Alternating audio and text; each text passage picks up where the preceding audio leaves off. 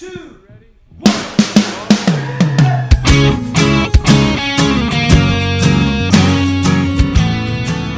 Hello, and welcome to Say That, the podcast where your big questions get real answers. My name is Matt King. I'm your host here in the city of Chicago, and joining me here is Glenn Fitzgerald, the president of Mission USA. I did not get a chance to properly check my microphone.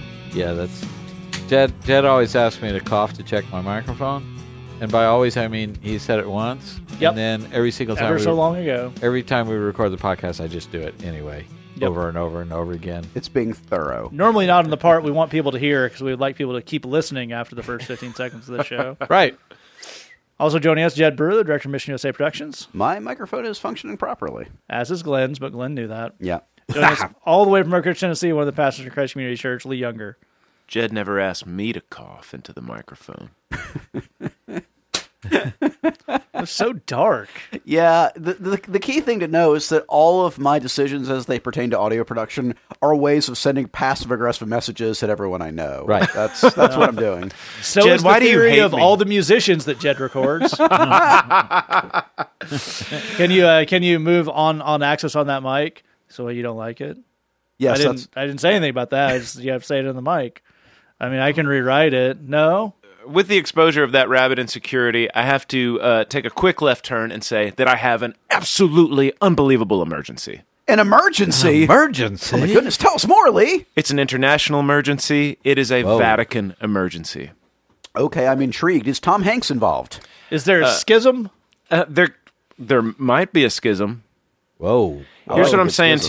to you. It's an invasion emergency, and it might be a Oh. trademark emergency. It's certainly a branding emergency. Okay. Whoa. See, when you said invasion emergency, I thought the Pope was going old school. Yeah, He was getting that's back to the- that good 14th century poping. Yeah. Yeah, it's sort of the Borgia with Yeah, the where you army ride and- in. Yeah. That's right. So here's the deal: is I'm scrolling through the Instagrams, at some point a week or so ago, and sometimes they have promoted accounts that will just drop stuff. People you're not following will just will just be in the feed, and so there was I saw this Instagram thing that was promoted, and at first I thought it was you guys because what it looked like was Mission USA. But Okay. as I looked closer, I realized it says Missio USA and MISSIO USA. And then I realized that Pope Francis was on there, and I'm like, the Pope is starting something called Missio USA, Whoa. which is like the name of your .org. Mission Right. USA, right? Yes. So Right. clearly, when you were going to become Pope, he obviously, I don't know if he started stalking you or whatever, but now he's trying Right. to take the name of your thing. And in the post, he is going to he is challenging us to build bridges, not walls. So we've got the Mission USA thing, the bridge. This is like Whoa. a full-on branding invasion from Pope Francis. Whoa. Clearly, I mean, this has to be hitting back after the whole Pope Awesome thing. Well, yes. People who may be newer to the podcast, we had ourselves a Pope shakeup Yep. a while back Yep. because we had a guy, and then He decided he wasn't so into the Pope thing. right. So he put. Well, I said, and it was people were distressed. Sure, absolutely. Okay, so I said, you know what? I'll run. I'll throw my hat into the ring. Sure. I'll run for Pope, and then then we're. So you got to take your shot. Yeah. Problem solved. Well, I don't know how high in the running I was, but We may never know. Secret it's, ballot It's all and whatnot. secret. There's puffs of smoke, a whole Yeah. thing. I don't know. Okay, but it didn't work out. Right. Right. So here's what happened: is they got the guy in there now, Pope Francis. Yeah. Well, he's a real nice guy. Yeah, You know what sure. I'm saying? We like him. We Yeah. think he's cool. He's poping from the gut. He's poping from the gut, which is good. My theme song for my campaign was "Pope You Like a Hurricane." Yes. Yeah. Clearly. And Trying to get in that German contingent. yes, and I felt like that was the message that people wanted to hear. was, Yes. I would Pope You Like a Hurricane, because like a lot of popes are like they wear the dress and they're like real nice and everything, whereas I would be more in your face. Right. I would be poping in your face. Yes. And so, Leather pants, the whole deal. sure, yeah, like I mean, white leather pants, obviously. yeah, obviously you got to go. Sure. The big hat made out of leather as well. Yeah, big totally. leather hat, Leather miter. and then you just pyrotechnics. You Yeah. shoot off the pyrotechnics. You and, got the staff anyway. Just here I let it am. Fire up. Pope you like a hurricane. Pope you like a hurricane. So, like the mullet, but because I'm bald, it would be skullet. Yeah, Sure. absolutely. So it's like this was the people are dying to have this. And do I recall your Pope name correctly? It was Pope Awesome? It was post awesome because It you got to was? pick a name. Yeah. I thought, well, that fit. Buxton technically, tradition there. Pope Awesome the First, That's right. That's right. which is the most awesome. That's right. There was. I got the. Like nobody ever said anything, Right. but I got the feeling it's like they didn't even really seriously think about it. Sure, it's kind of an insult, man. I mean, It Or felt they were threatened. felt like a snub, but you know what? I decided to be the bigger man. yeah. Okay. So I offered Pope Francis, here's what we'll do. We'll do what I like to call a little bit of good Pope, bad Pope. Sure, co-poping. That's right. He would go in and say a lot of nice stuff, Right. and then I'd come in afterwards, Chicago style, Yeah. and do a little enforcing. Exactly right. Sure, it'd be a yeah. real lethal weapon poping situation. Yeah, I'd be like, Which one of you would get to say, I'm getting too old for this? Well, that would be me, Okay. and so I would like Pope Francis, he likes to give to the poor. That's Yeah, a new absolutely. thing. A lot of Christian leaders don't like that. Yeah. So he would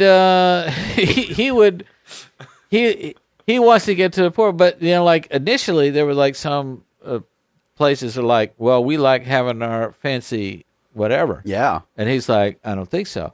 But he's too nice, right? So he needed me to go in there Yeah. and say, Crack some skulls. Sure, lovely That's right. vista you have here. Shame something happened to it. that was my idea. Okay. Okay. Well, now I'm just going to say this, and I could be wrong. I got the feeling they never seriously considered that proposal either. Sure. They're a little resistant to new ideas over there, to be fair to them. That's really true. So I'm not sure, is this either, because this could be one of two things. Okay. This could be, he's trying to get on my thing. Yeah. Okay. Yeah. Or maybe, have you guys even thought of this? Maybe he's trying to make amends. Wow. trying to reach out. Okay. See what Okay. I And he mean? figured the most efficient and clear way to do that would be sponsored Instagram content. Right. Well, you know what you could do? I think, Glenn, you know what, man? I really applaud you for seeing the positive possibility here. That's right. Absolutely. Because, and don't let me interrupt your Please. flow, but here's what I'm saying is, nowadays, Instagram's how you communicate things. Yep. Back in the day, you would send a raven. You put a Sure. Yeah. thing in a raven. I seen a documentary on that. And then the raven flies wherever. Or an owl. Whatever Yeah. it is, what have you. But now Was it's, it the documentary called Game of Thrones? Is that's that what right. You saw? And Okay. then it's like one guy wants to send so it's like Instagram is a modern Yeah, raven. Ravengram. Right. Yeah. That's right. Sure. So that's just that's what he's trying to do. Totally. Well, I think that's the right way to look at it. And again, positivity becomes you. We That's how I do applaud it. you. We know it is. Yeah. It's a whole new Glenn. I think, and Matt, back me up here. It sounds like the right way to receive this, olive branch that's being extended to you is Yeah. figure out where is Missio USA, where are they operating, Right. and just go be bad Pope. Right. Sure, just mean, go that's- behind him to the meeting. That's it. Exactly right. That's clearly what he wants. Right. So let's just bada bing. Let's get in there and do Well, I that. think this makes thank you. You make a good point here. Obviously, Glenn lives in Chicago. The Catholic Church is based in Italy. These are two areas which have distinct and similar ways of doing things. Yeah. And one of those is culpable deniability. Right. So is it possible that Pope Francis, Frank, knows that he can't make the official offer? They can't Right, have it on right. the books. Right, that, right. That we reached out to this guy to be bad Pope because Right. the title is bad Pope. You're Right, going to get some flack off that. Right. So we're sending a little signal out there, That's right. trying to keep it on the DL. Just That's right. rolling. The people just scrolling through the Instagram. They're not going to stop. People see that little sponsor tag, they scroll faster. Right. That's right. But we know, and Lee helped us out on this. Saw the Yep. caught this, flagged it, Yep. sent it to us. So I think it's exactly to Jed's point. We can't go through official channels here. Yeah. That's right. You just got to show up places and start bad poping. Yep. Right. Where do I go first, y'all? There's Well, a lot of Please, Lee. Well, what I was going to say is we obviously need to get our Say That super fans to keep their ears to the ground for other little subtle messages that little Frankie might want to send out, Right. to Pope Awesome. That's right. The enforcer. In some sort of way, probably, I think at this point, maybe just wherever I go, Yeah. Sure. I should just start Bad poping. just bad poping, But clearly, though, part of what we need is a bad pope signal. Right. And we can shine it into the night sky to summon you. Right. That your services are needed. Right. Then you get in there. But that also means we need a bad pope suit for you. Sure. Well, Well, I have a obviously. suggestion on the signal. Please. We have before we thought about what would, because when we thought it was going to happen, we had to figure out what would bad pope do different than regular pope. Right. And we pretty much landed on sunglasses, Right. mirrored aviator sunglasses. Yeah. So I think the outline of the mitre, but with the sunglasses on. Yes. Right. Wow. That's your bad pope right there. Right. Yeah. Yeah, and then I get into bad Pope Mobile. Exactly right. Which is like the normal one, but black, Yes. That's right. And then tinted, the little pope bubble in the back. Yeah, you Absolutely. can't see in there Yeah. at all. Yeah. And but he sees you. Yes. Yep. Bad Pope sees everything. He sees everything. And he's now what happens is Bad Pope, he comes in, terrorizes everybody. Yes. No doubt. Okay. And then Francis shows up and he's like, I don't What know. happened? Yeah, what happened? I don't even wow. know who that guy is, and I don't know what he's up to. Wink. Wink, see? And then that's like, they're like, well, that's good because that other guy was really bad. And he's like, yeah, I don't even know him at Yeah, all. we should probably work together so he never has to come back ever Yeah, again. I don't even know. I don't even have never heard of that podcast, and I'm from Argentina. So it'd be like, that would be how it would go. Yeah, I think it's good. And we could do a lot of good. Well, you know what? I just celebrate. This just feels like there's so much openness and friendship and partnership. I just think it's wonderful. I think it's wonderful as well. I will close this out on this point.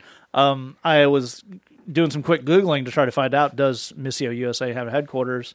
And you know what the first Google result is if you type in Missio USA? What's that? It's missionusa.org because we as a nonprofit we get a little help from Google AdWords. Right. So when Jed and I were setting that up, one of the things that we were advised to do by a good friend of the podcast, Christy, who helped us set up a bunch of our social media stuff, expert though she is, was find common misspellings. Like someone might quick type something wrong. And so I think we Google AdWord bid on Missio USA. Wow. Well, And this could mean one level that could mean maybe we get this relationship off on a bad foot. Right. On the other hand, maybe again, is that a little covert message?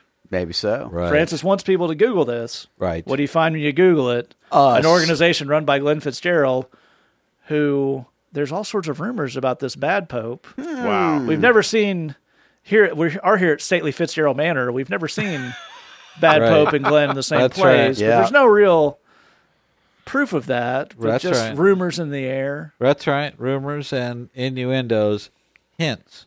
Yeah. Matt, he's a 100-air playboy. He couldn't possibly be the bad pope. That's right. Where would he find the time? He wears a tuxedo shirt and goes to places. Here's what happens is, and I'm throwing this out. I know we got to get on with Gotta get to the wisdom. Just throwing this out there. Should I be trying to reel in the Presbyterians? And really all the Protestants across the board. Okay. I mean, Lutherans got to be first in line. Okay. Should we be trying to tell them time to get back in the flock? Time to get in the fold here. Wow. Yeah. Yeah. Because that's because Francis hasn't been stressing on that. Yeah. So, we have to. I think we got to figure out what's the mission Sure. Of I the bad mean- pope. of Well, the bad if you, pope. if you look at the current trends of church attendance figures, maybe it would behoove them to look at some of the things Francis is doing, yeah, some of the things he's saying in public, and Yeah. maybe jump on there. That would be a Maybe good you're idea. the ambassador we need.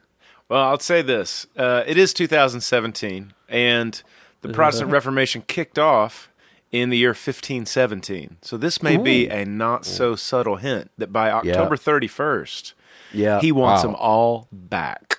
Yeah. 500 Right. years, you had your fun. Get Right. back in the house. Right, You're on notice, Protestants. right. You've had a good run. Well, with that, I think it's time to call a very, very intense and you've been warned emergency off. Wow. Indeed. I think to Lee's point, it is fair to say that when the Protestant Reformation kicked off, it was your Martin Luthers, your John Knoxes, your Calvins, these type of people, kind of risking life and limb to your Wycliffes and whatnot, risking life and limb to bring the word to the people and do the whole thing. And 500 years on, we have the people who are in charge now. And that's nice. So Yeah. you judge for yourself whether or not this experiment is worth continuing in on. Yeah. Yeah. Not going to name any names, but you know the names I'm thinking of. We're going to quickly move on. Speaking of a scrappy young group of folks who are trying to do things a little differently, I'd love to tell you about Bridgebox. Ooh. I think that if the internet and Dropbox had been around in 1517, I don't think Luther would have nailed the theses to the door. I think he would have put together a MailChimp list. The theses, that's Theses, right. yes. That's right. Could have been both. You never know. You're so happy with yourself. yes. One of those would be hard to nail. Go on. It really depends on your diet.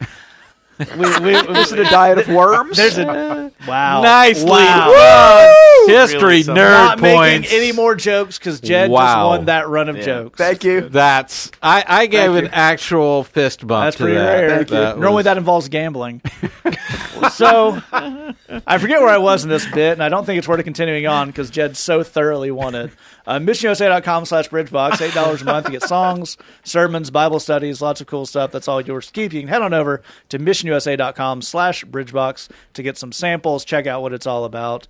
We hope you sign up. Lovely. All right, we're going to move on to our first question here. If you have this all the way to the end, I'll give you some ways you can get in touch with this. First question comes in anonymously to our Tumblr inbox, and it says, I'm trying out a new church, and this wasn't the whole of the sermon, but part of it is that the preacher said something along the lines of, every time you use the F word, you are giving up on the chance to hear from God. Okay. I'm going to try that again in the correct voice.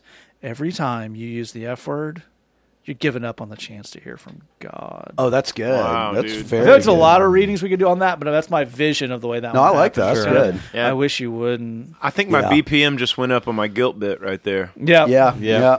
Because we'll get into this. There's a lot of types of guilt from the pulpit, and we all think of the fire and brimstone, but my favorite Right. is your naughtiness makes preachers sad. Right. That's the best kind of guilt, really. yeah. Which is ridiculous to me. Correct.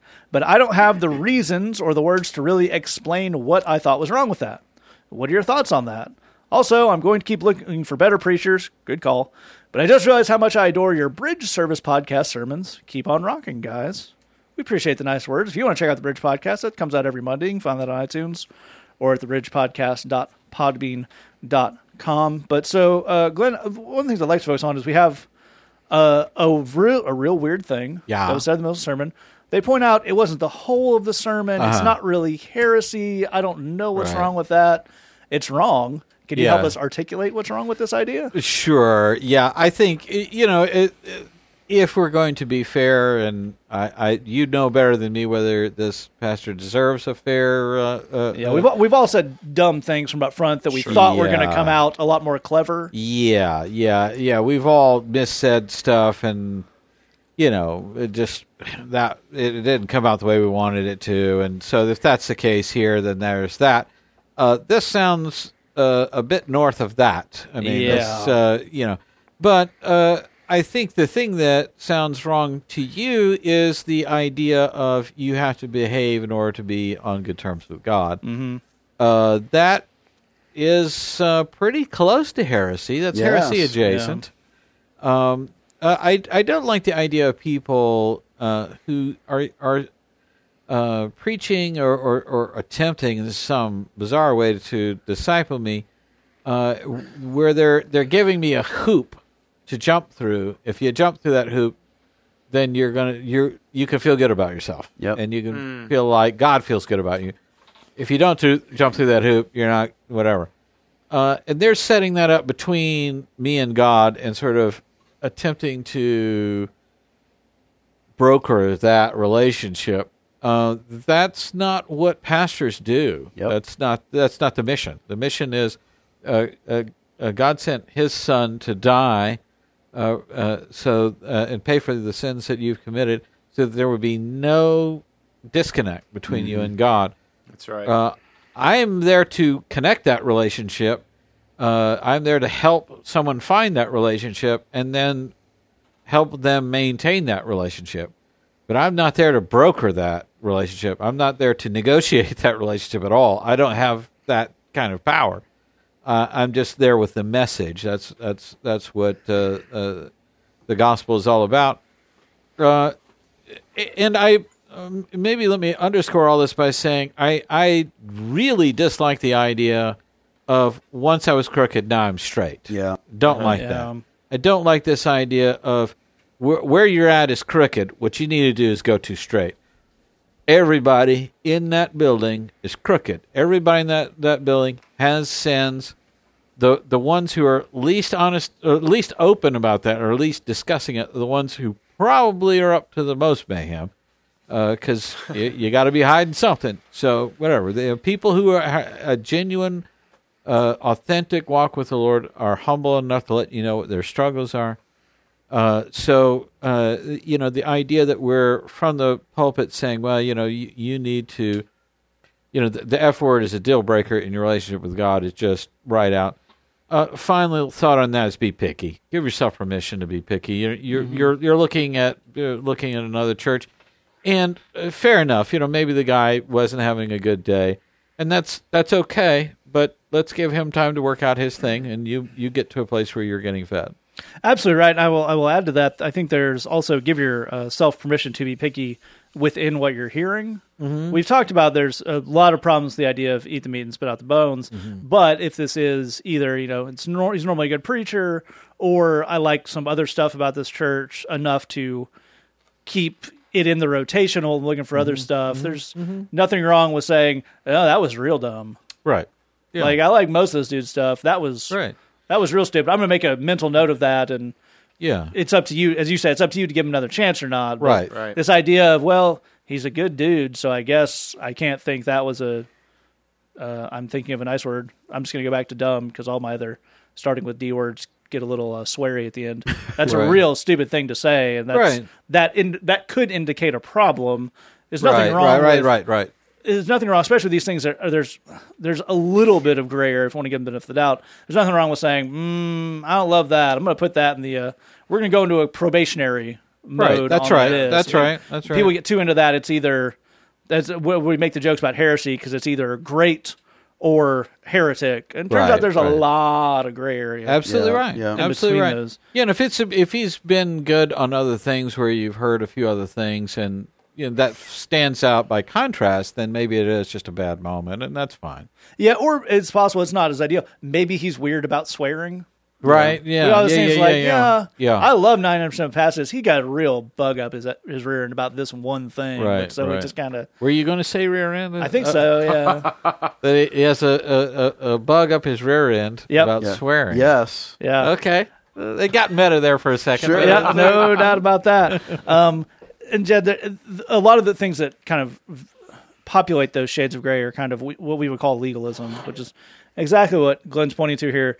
And I think one of the things that may be confusing our friend here and is weird to us is we know how to deal with legalism that tracks. Yeah. If someone says, if you say naughty words, God is mad at you and you're going to hell, well, that's super crazy weird legalism. We know that.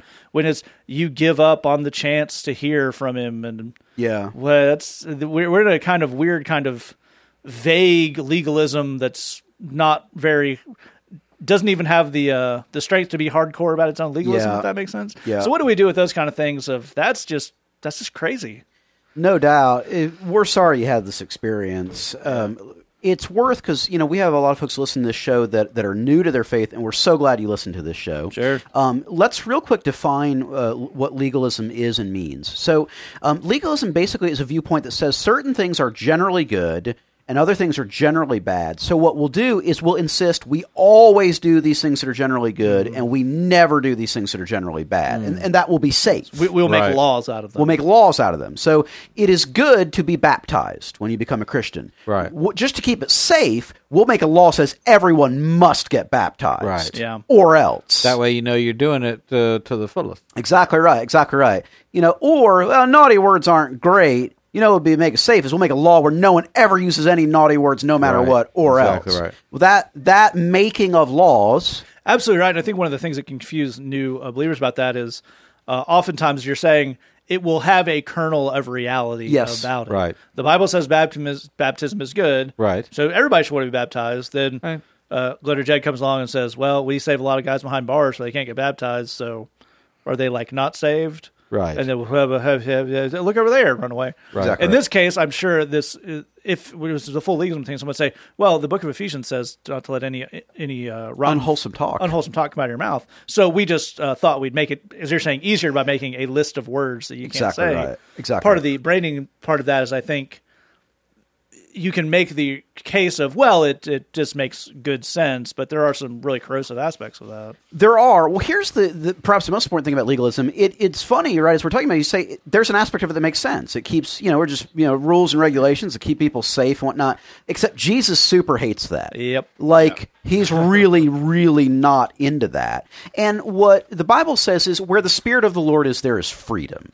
That God wants us to experience a freedom in our lives. And actually, rules and regulations are the opposite of that. That's not the way that Jesus wants you to live your life. But Matt, going back to the question that you led off with, to me, most legalism, there's a logic to it. There's a thing that makes sense. This is naughty. When you do it, you make the baby Jesus cry because it's naughty. Right. Now, that might be not biblical. That might be false. It might be heretical. But you can track the logic of how a person arrived at this. Right. What we're actually seeing a lot of today, particularly in the Protestant church, and this I think is a good example of this, is legalism with no internal logic to it, right? Things you might have heard people say things along the lines of when you sin, God can't stand to look on sin, so it's he has to turn his face away because God hates sin. You should be crushed by the weight of your sin. And you should be crushed by the weight of your sin. So the thing about old school legalism is it would at least let you know where you stand. Yeah. Have you done something naughty? You have. Well, then the baby Jesus is crying. That's a chain reaction. Exactly right. That's where we're at now. As opposed to we have kind of free floating. You are naughty, and God doesn't like naughtiness. So it's not clear if God doesn't like you or just the naughty things you do. We don't know. But the main thing is you're naughty, and God doesn't like it. Feel bad. Yeah. So there's no way to fix it. There's no way to feel good. There's no way to fix it. And that's kind of what you're getting here. And I've got to be honest with you. For someone who grew up around a lot of legalism, you've stumped me. You did it.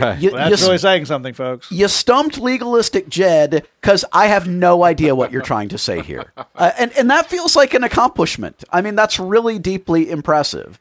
The funny thing is that most legalistic ideas, they have a grain of truth in them, and you could actually turn that around and take that grain of truth and say something that would be both true and helpful. In this case, what you could say is every time you pretend you're not angry, even though you are, every time you repress your anger and go, oh, no, it's fine. It's fine. It's great. God is good. Everything's great. Everything's fine.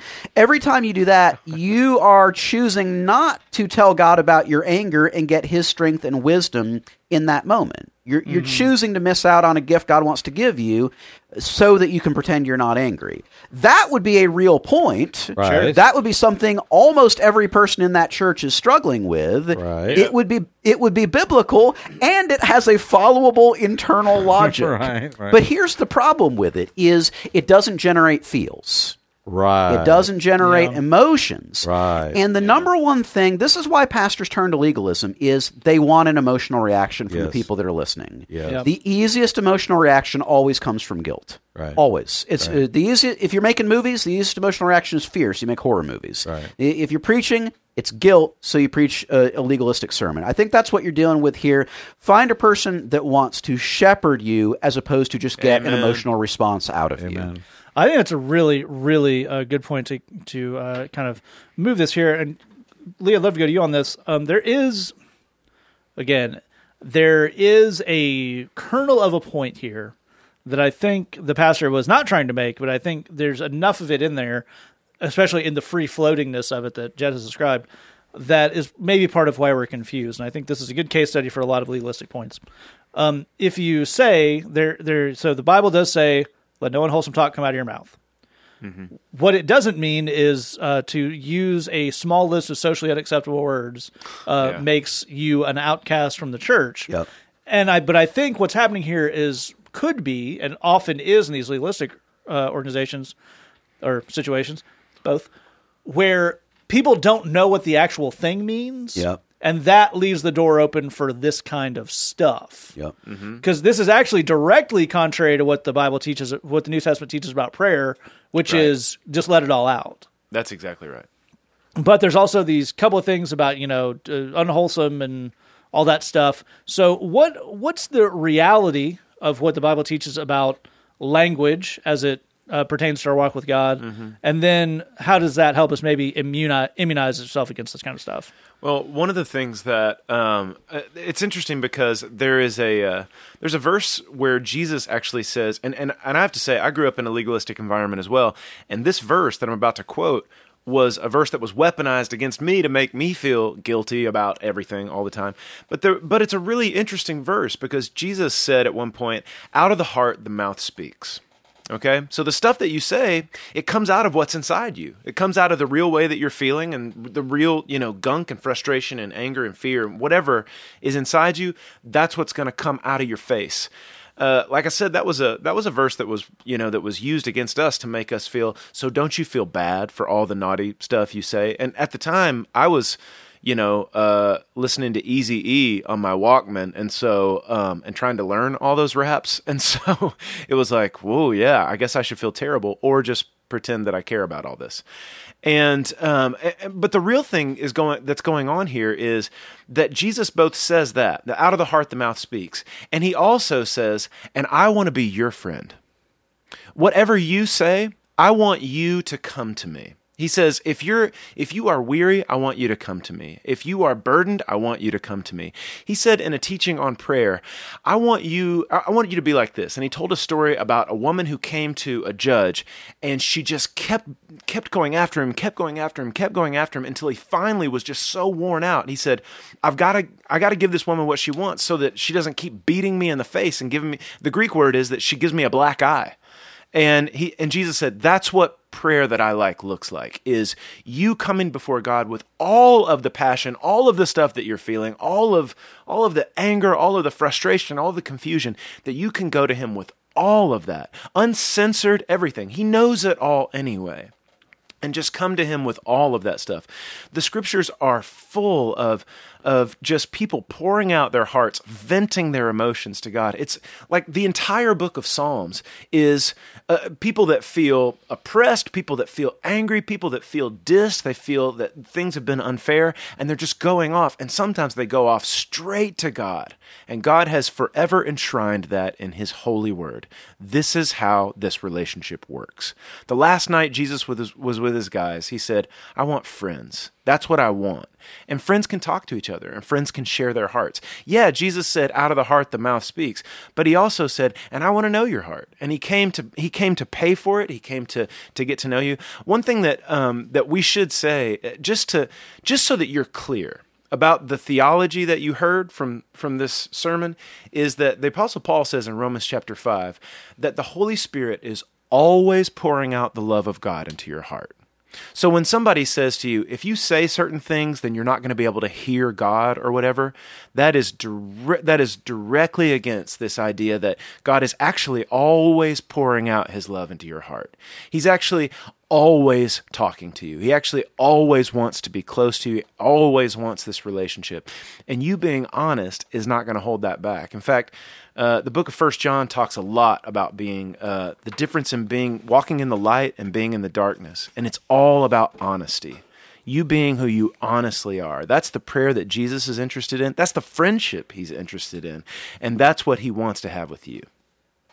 That's a really, really good way to cap that off. All right, we're going to move on to our next question here. It comes in anonymously to our Tumblr inbox, and it says, How do we know the difference between God telling us no and wait?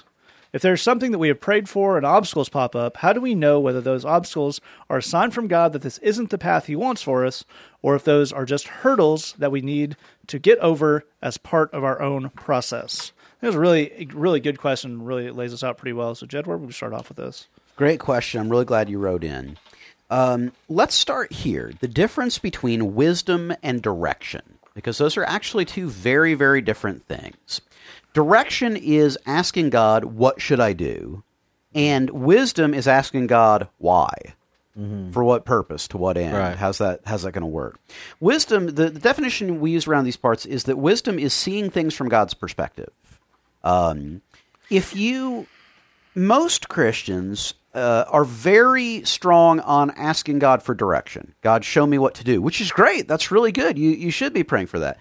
But the funny thing is, it can be very hard to do what you're being asked to do, or even know if you're doing what you're being asked to do, if you don't have the wisdom piece to go along with it. That bigger picture sense of why we're trying to do this, and the direction, the broader picture, the broader context. One of the things that missionaries joke about a lot is people will pray, God, what would you have me do? And the Lord will lead them, go to Africa. And they will go to Africa without ever bothering to ask God, what do you want me to do once I get there? Right. That's right. Why am I going there? For what? Right. Well, this is the thing is, it's a very perceptive question you've asked. How do you know when God is telling you no versus wait? In other words, when are obstacles a deal breaker versus just part of the path? I'm sure I can speak for all of us on this podcast when I say, God has never asked me to do anything that's gone smoothly. Yeah. There's a common thing in Christian circles of saying you'll know it's God's will if it's smooth. That's never been my experience. Me neither. Have you guys ever heard of Joseph or any of the Josephs? Really, any one of those Bibles? Things went smooth for Jesus in his ministry and the apostles in their ministry. Well, it's like 5 minutes in there it was super smooth. Yeah, sure. Totally Moses and the back. Israelites walked directly to the Promised Land. That's right. So, given that, the idea of smoothness, that's never been an effective barometer in my life. Right. I can put it to you that way. But I think that if we really want to know what do these things mean, then it's about saying, yes, I need direction from the Lord, but I also need wisdom. I need that context, that why, that bigger picture. But here's the other thing. If we can get to a place where we're learning how to listen for the guidance of the Holy Spirit on both direction but also wisdom, that doesn't have to be a one-time thing. Right? That doesn't have to be a one-time conversation, and it shouldn't be. I think the other thing that a lot of Christians run into is for example, they'll ask the Lord, should I marry this person? And they will try and get a leading from the Lord, and then all kinds of things happen, and 6 months later, they're still going with the direction they got 6 months ago. Yeah. As opposed to checking back in, things can change. That's right. A lot, actually, as it turns out. So, and this actually, if you can dig it, this goes back to what Lee was talking about at the end of our last question. Jesus wants you to be your friend. Jesus wants you to come to him. Jesus wants all of this, wisdom and direction both, to be an ongoing conversation. That you've heard in the Bible that bit about pray continually. God wants this to be an ongoing thing that we're talking through together, that we're sorting out together. He always has more wisdom and more perspective to give you on things. And the more of that we get from him, the more able we are not only to interpret the events we're facing in our lives, but to have peace about them. To have peace and calm and security and certainty. And that's what we want for you here on the Say That podcast. That's absolutely right. I think it really is an interesting point. And Lee, if I can get you to talk about this aspect of obstacles, which I think Jed really covered the kind of the know and wait very well. But this idea of, to take the specific example, of I really feel a lead from the Lord to marry this person. They got married to someone else. Well, there's not really a play there, friend. Yeah. That versus, okay, they moved. Yeah. Okay, well, that could be a big, hairy problem. That could be something we need to figure out. So when we hit these obstacles, what are the kind of processes, the kind of things we can pray on? Like if we're going back a second time, as Jed is talking about, what are the kind of things we can think on when we hit an obstacle? Well, I think one of the things that if you've listened to for a long time, you've heard us say, as you're seeking wisdom and direction from the Lord, we're trying to do that in a few different ways. We want to go to the scriptures. We want to pray through that and listen, and we want to have wise people in our life that we listen to. I can tell you that for me, in trying to figure this out sometimes, like, is the Lord just telling me no? Well, I'm just going to push through that and make this happen. Or is the Lord, is the Lord making me wait and he's going to answer it later or something like that? So do I wait back or do I push through? I can tell you that times that I've gotten it wrong, times that I've pushed through on my own steam and found out this is really not where the Lord wanted me. All of those times that I can look back on in my life, they all have one glaring thing in common, and that is that really wise people in my life who knew me were throwing up stop signs that I blew right past. And that people who loved me, that people who cared about me, and people who know a thing or two about either this issue that I'm going through, or this thing that I'm trying to figure out. You mentioned a mission. You might have professional missionaries and stuff like that who are saying, I don't know about this process, or I feel hinky about this thing, or with the relationship, you've got somebody that knows you and has seen your relationship history, and they're going, hey, I've got some massive questions about this process and the way this is going. And you might just feel like, you know what? I'm not taking a no for anything. I'm just going to blow through this, and I'm going to do this deal my way. I'm going to make this happen. And for me, I know that those times that I've found myself on the wrong side of, God was trying to slow me down. He was trying to pump the brakes, and I just flew right through it. I can always look back and find that there were people who really cared about me, who were saying, I think we need to slow down. And I was saying, I don't think I'm slowing down at all. And so I would say that part of this process, as you're wondering, am I getting a wait or am I getting a no, is to make sure that you have in your life people who are who have walked down the spiritual road before you, people who are experts in the thing, in the field or the thing or the whatever it is that you're trying to get the answer on, people who you trust, people who know what they're talking about, people who've done something. Get a word from those people and be willing to hear it, even if it's the thing that you don't want to hear. The more wisdom you can have in your life outside of yourself, it's so helpful to have people who are not in your emotional shoes.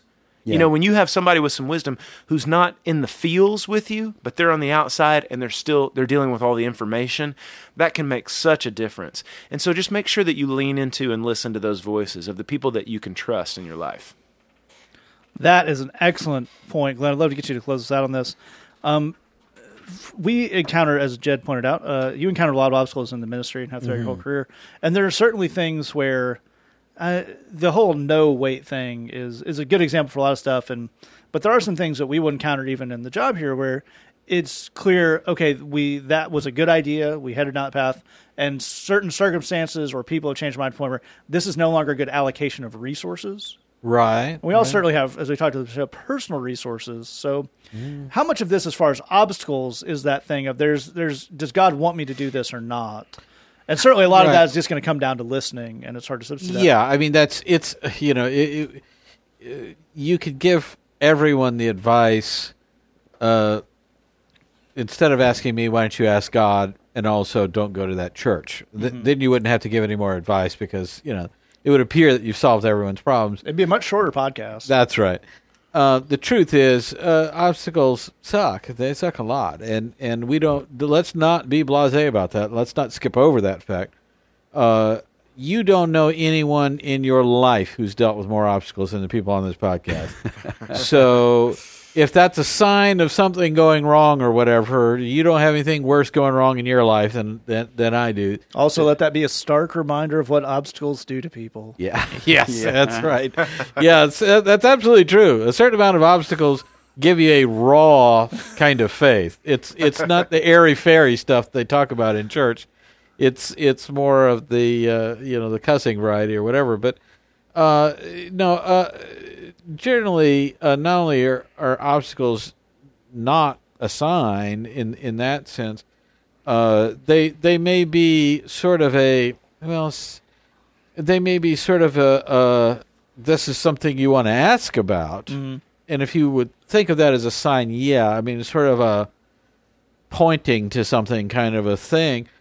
But most of the things that I would call an obstacle in my life have been, here's here's the stack of weights that you need to lift on this Nautilus machine in order to get strong enough in order to do the thing that I'm calling you to do. So I'm calling you to do this thing, but then I'm putting an obstacle in your way. Yet, in order to get the strength and the character to overcome that obstacle, or once you get the strength and character to overcome that obstacle, you will have what you need to accomplish the thing I'm asking you to do. Mm-hmm. So over time, you start to think of the obstacles, so to speak, as part of the process of doing the thing that he's asking you to do. So you wouldn't necessarily think of that as, he asked me to do this thing and I found an obstacle, so that must mean I'm not supposed to do it. That wouldn't track with me. Yeah, it sounds like part of what you're saying here, and I've experienced this firsthand working for you, is that reading too much into the existence of an obstacle is not the way to go. I think it's fair to say that the way, at least in our work, you view obstacles is more, as you're pointing out, this is a new thing to ask about. It's a new data. Absolutely. We have a good relationship with this facility, with this halfway house, but they're totally overturning leadership over there. Right. And it's a guy I used to know, and he wasn't cool. That's right. not. It sounds like. Tell me if I'm wrong here. You're saying it would be too much to say this is a sign from God that we need to stop going over here, and more accurate to say, this is a thing I now need to bring into my conversation about this with God, is focusing on this new thing. Right. Now, here's where it gets interesting. If I find myself saying, hey, God, you told me to do a thing, and I encountered an obstacle, I need to ask myself this question. When was the last time I asked God for details about this thing that he's telling me to do? Wow. That sounds like the voice of experience. Yeah, was the obstacle necessary to get my attention to force this conversation? Yeah, exactly. That sounds like somebody who's had that before. Okay. And am I not hearing enough? If this obstacle was sort of built into this process in a certain sense, could I have heard about that? Like, I'm going to ask you to do a thing, but you have to overcome this hurdle to get to it. Did I miss that detail?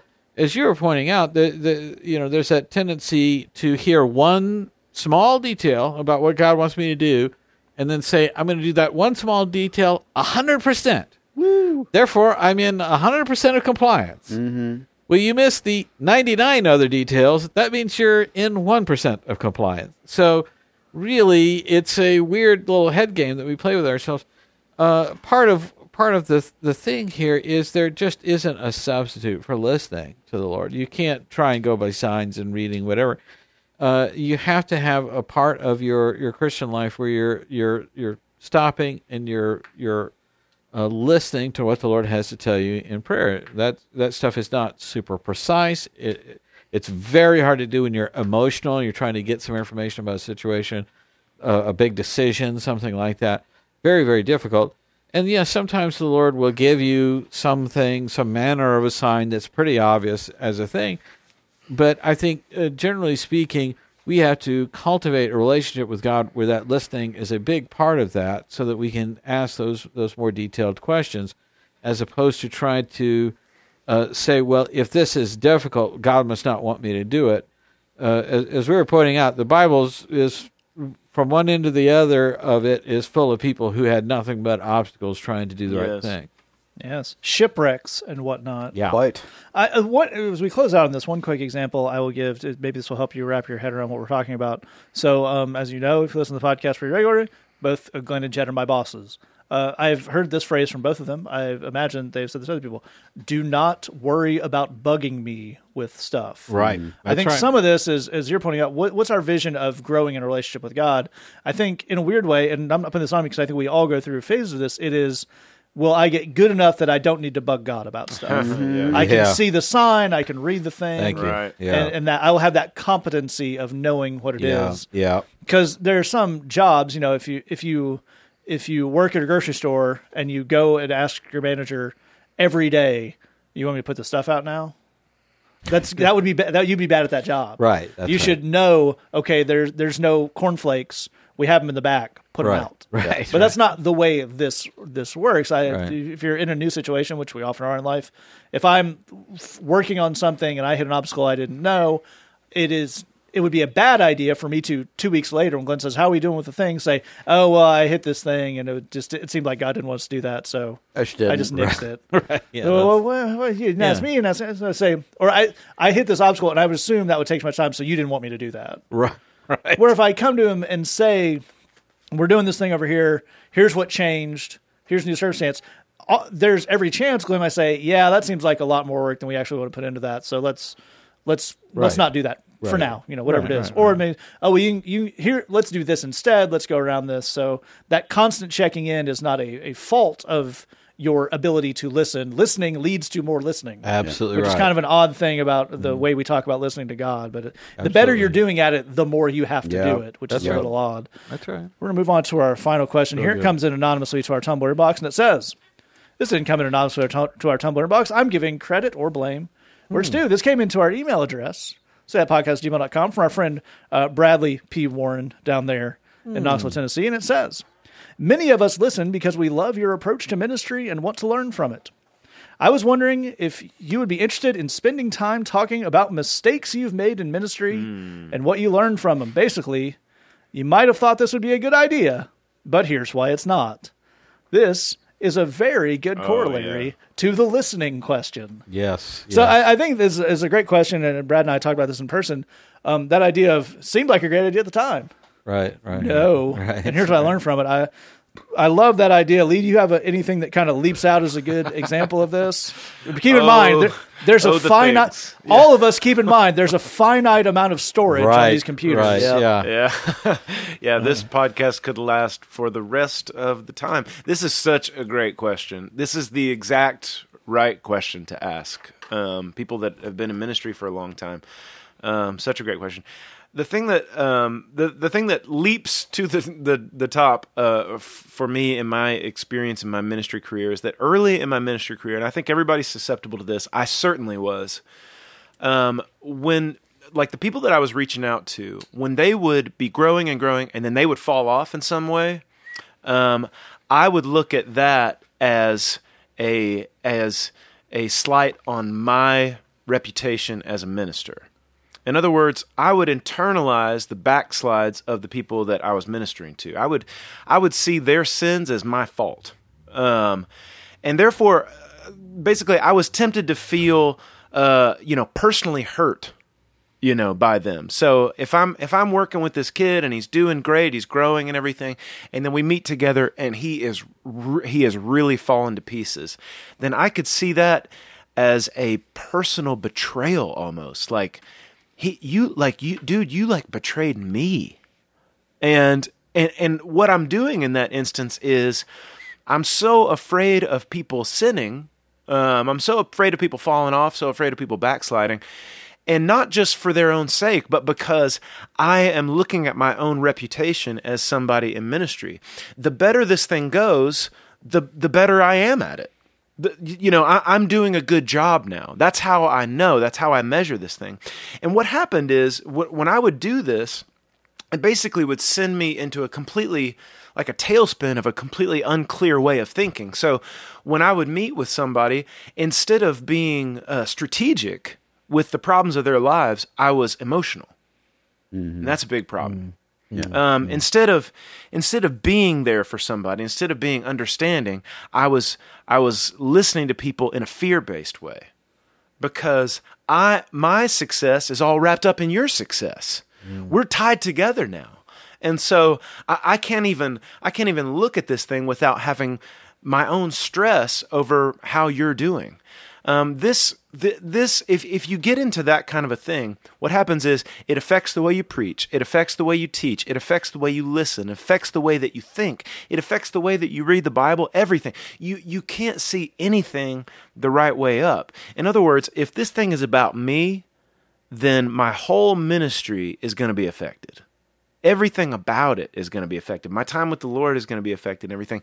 And so what I'm trying to, I think I've grown a lot in this over the years. What I'm trying to do is to take myself out of the equation and just be there for people. Not to be stressed out when people sin, not to be surprised by people falling off again. To be able to look at that as the most natural thing in the world. That when people screw up, that's their best guess of how to do this thing. They're doing their best guess.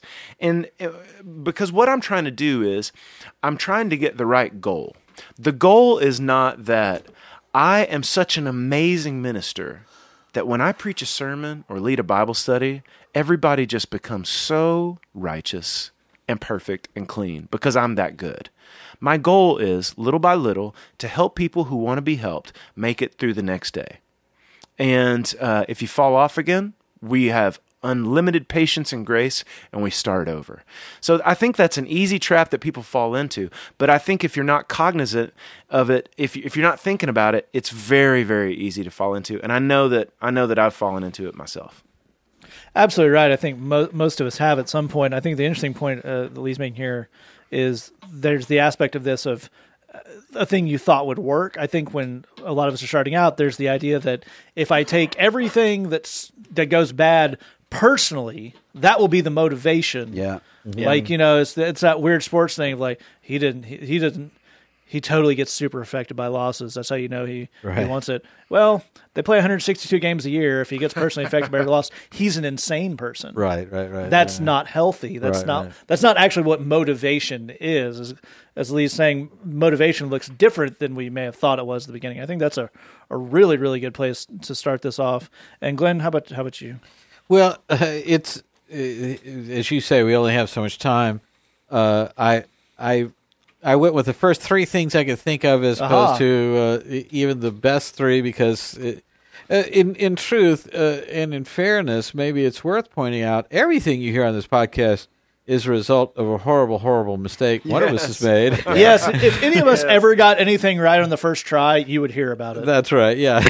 Also, I should point out as well that a lot of the stuff that we talk about on the podcast, at least the stuff that I talk about, is from my work with pastors where they're making mistakes that I had made previously, and I'm sort of seeing it from a different perspective, and so that's a big part of it as well. Here's one thing.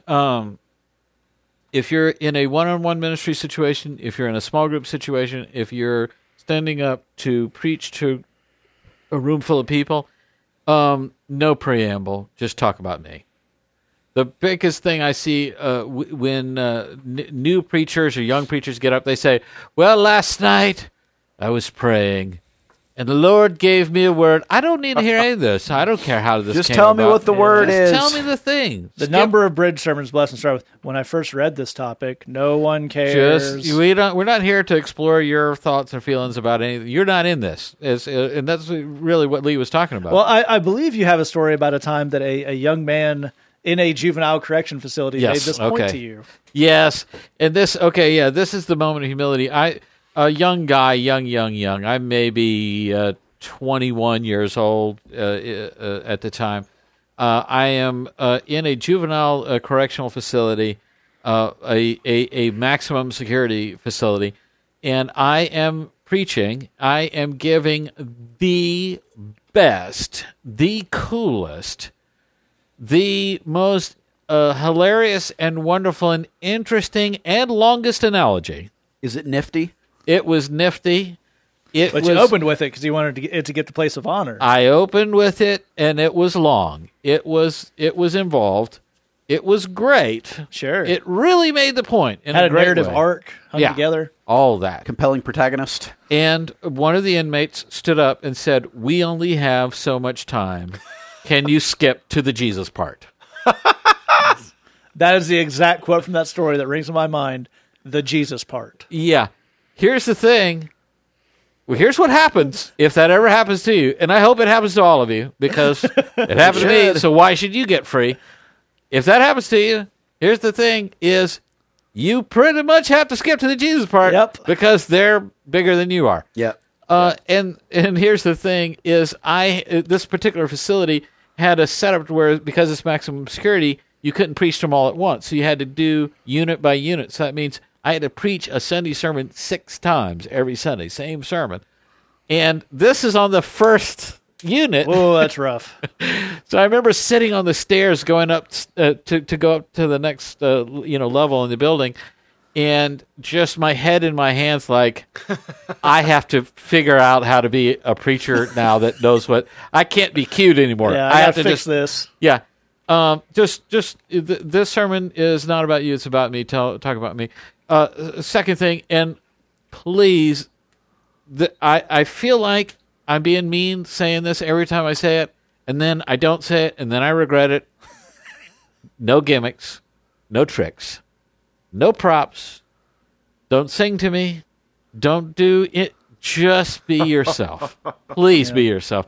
Here's the thing: is because I've had that same thing where I see there's a scene in a movie and it perfectly illustrates what I wanted, the exact thing I wanted to preach about. And I'm tempted. I could do a thing where I could put it in the computer and do a clip and then play it in the. No. Inevitably, you will spend 5 minutes of your 10-minute sermon telling the entire plot of this movie. Yeah. So that the final scene has the emotional weight it should. Yeah. It's not helping anything. Let this thing inform what it is you're trying to say. It's giving you a good insight, so you have to kind of follow that thread rather than just give it to them in that form for them to digest. You have to translate it, so to speak. So... but it's way more important to be yourself than any. That's the main thing I give to all the pastors that I work with. Why are you this? You're this way when I'm talking to you off to the side. And then you preach you're a whole different person. I don't want to hear the person that you're being when you're up there putting on a persona. Yes. I want to hear the guy I know. You're a cool guy. You like you. Just give me you.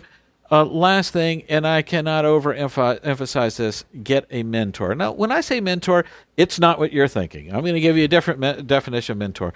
Here's what it is. Very quick story. I'm in the middle of absolutely nowhere in a rural Wisconsin. There's a driving range, and this driving range was in such a small town that there wasn't even an attendant. It was put $10 in this cash box, and just grab the golf balls and hit golf balls. Sure. Okay, this was the honor system. Yes. I'm hitting golf balls by myself, which is my happy place. And, of course, someone comes to interrupt that. And it turns out that this guy is part of a smaller ethnic community in Chicago that I happen to know some people in. Well, it turns out we know some of the same people. Who would guess?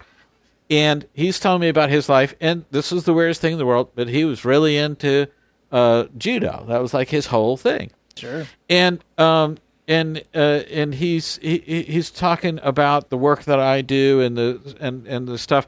And I said, well, I do inner city ministry and so on and so forth. And he's like, wow, I've never met anybody who's doing that. I said, well, there's just not that many people that do it.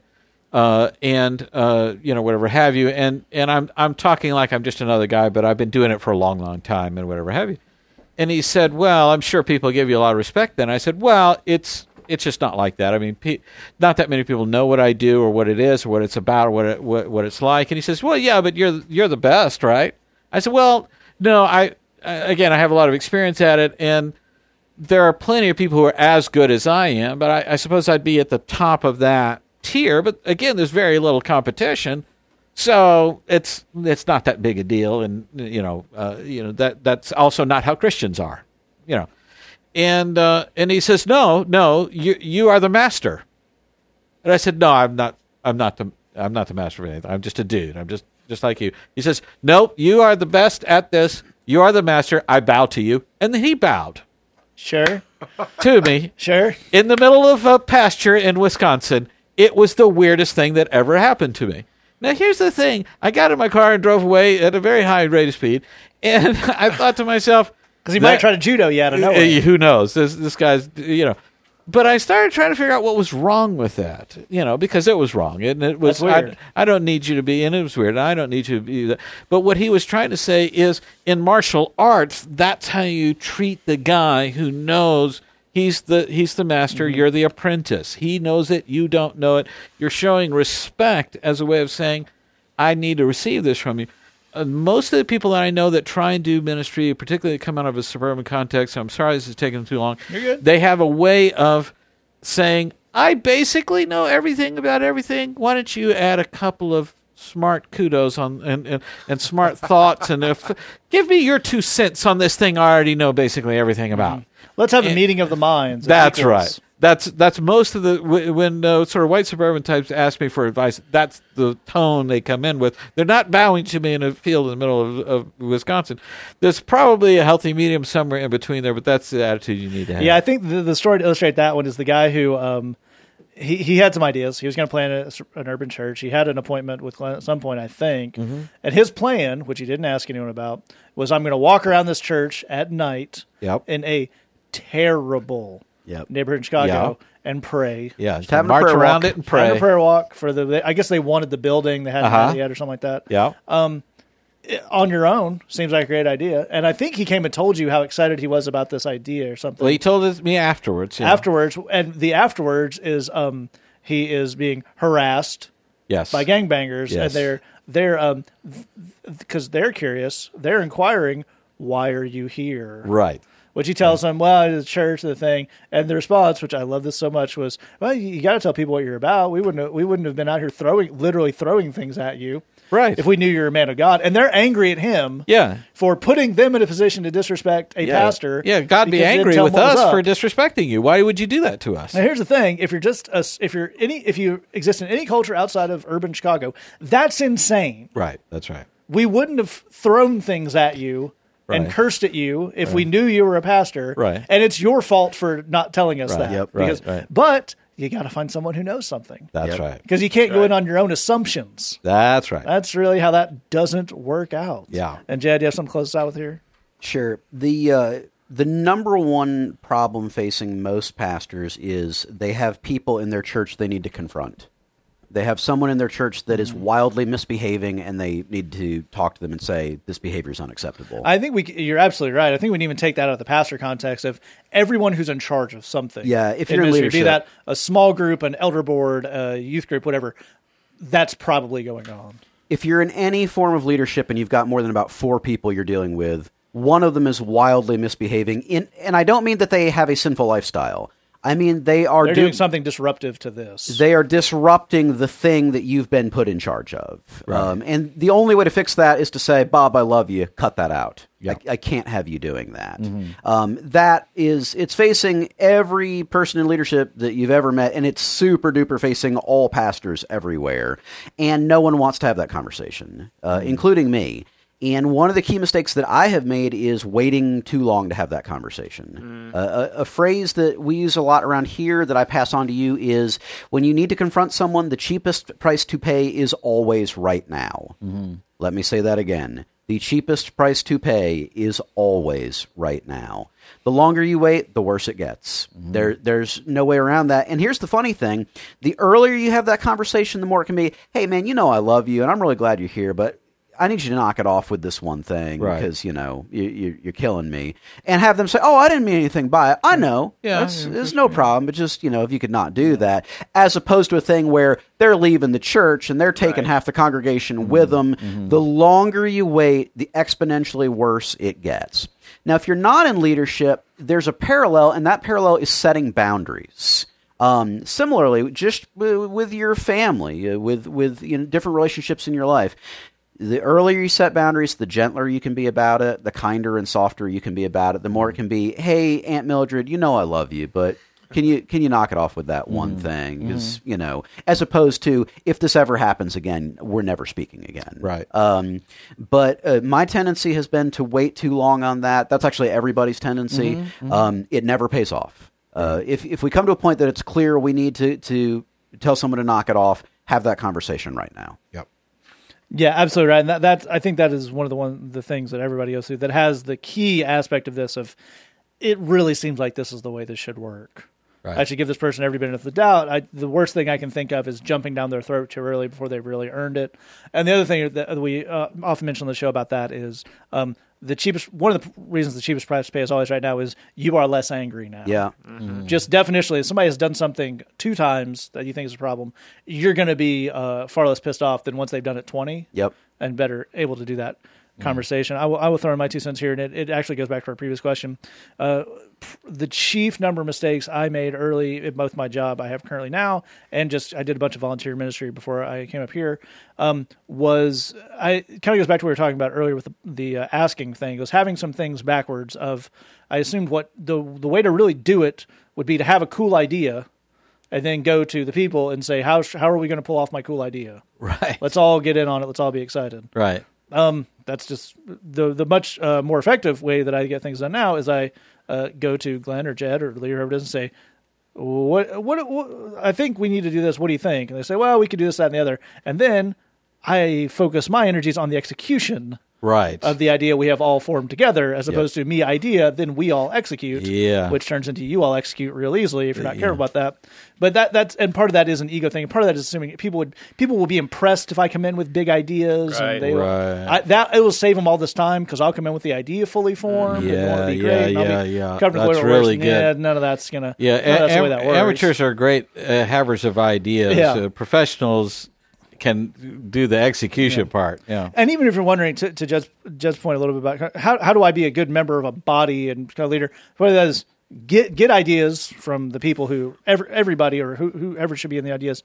And then here's what bosses love. I'm going to share this with you. Bosses, pastors, elder boards, volunteer coordinators, they love when we've all had an idea and then they don't have to do it. Right. Because you do it. That's right. That is a very good way to win some brownie points. Yep. If you often screw up other things off to the side, as I often do, much like husband points, you have to have employee points. Yes. That's right. And build them up constantly. That's correct. All right. Thank you so much for your questions. If you have a question for us, say that podcast @gmail.com, thebridgechicago.tumblr.com. We're going to take out this song this week. This is one of Jed's worship songs. I think it ties in with a lot of stuff we're talking about. It's a very fun song from the Bridge called You Have Better. We take out that. Thanks for listening. Just remember, we love you. God loves you. There's nothing you can do about it. Bad Pope, Awesome the First here. And I want you to know that cussing really put the bug up on my rear end. Yes. You have better for me than I have for myself. You were setting up heaven when we deserve hell. You offer me things that will not fade away, like the love of a father who is here to stay. And I don't know how to be happy, and I don't know how to live. And I tried what made sense to me, but it was all just counterfeit. You have better for me than I have for myself. You were setting up heaven when we deserved hell. You offer me things that will not fade away, like the love of a father who is here to stay. And I want things that are fleeting, and I want things that won't last. But you offer forever a future instead of a past. You have better for me than I have for myself. You were setting up heaven when we deserve hell. You offer me things that will not fade away, like the love of a father who is here to stay. And I want things that would kill me, and I want what won't fill me up. But you refuse to cheat me with anything less than the gift of your son. You have better for me than I have for myself. You were setting up heaven when we deserve hell. You offer me things that will not fade away,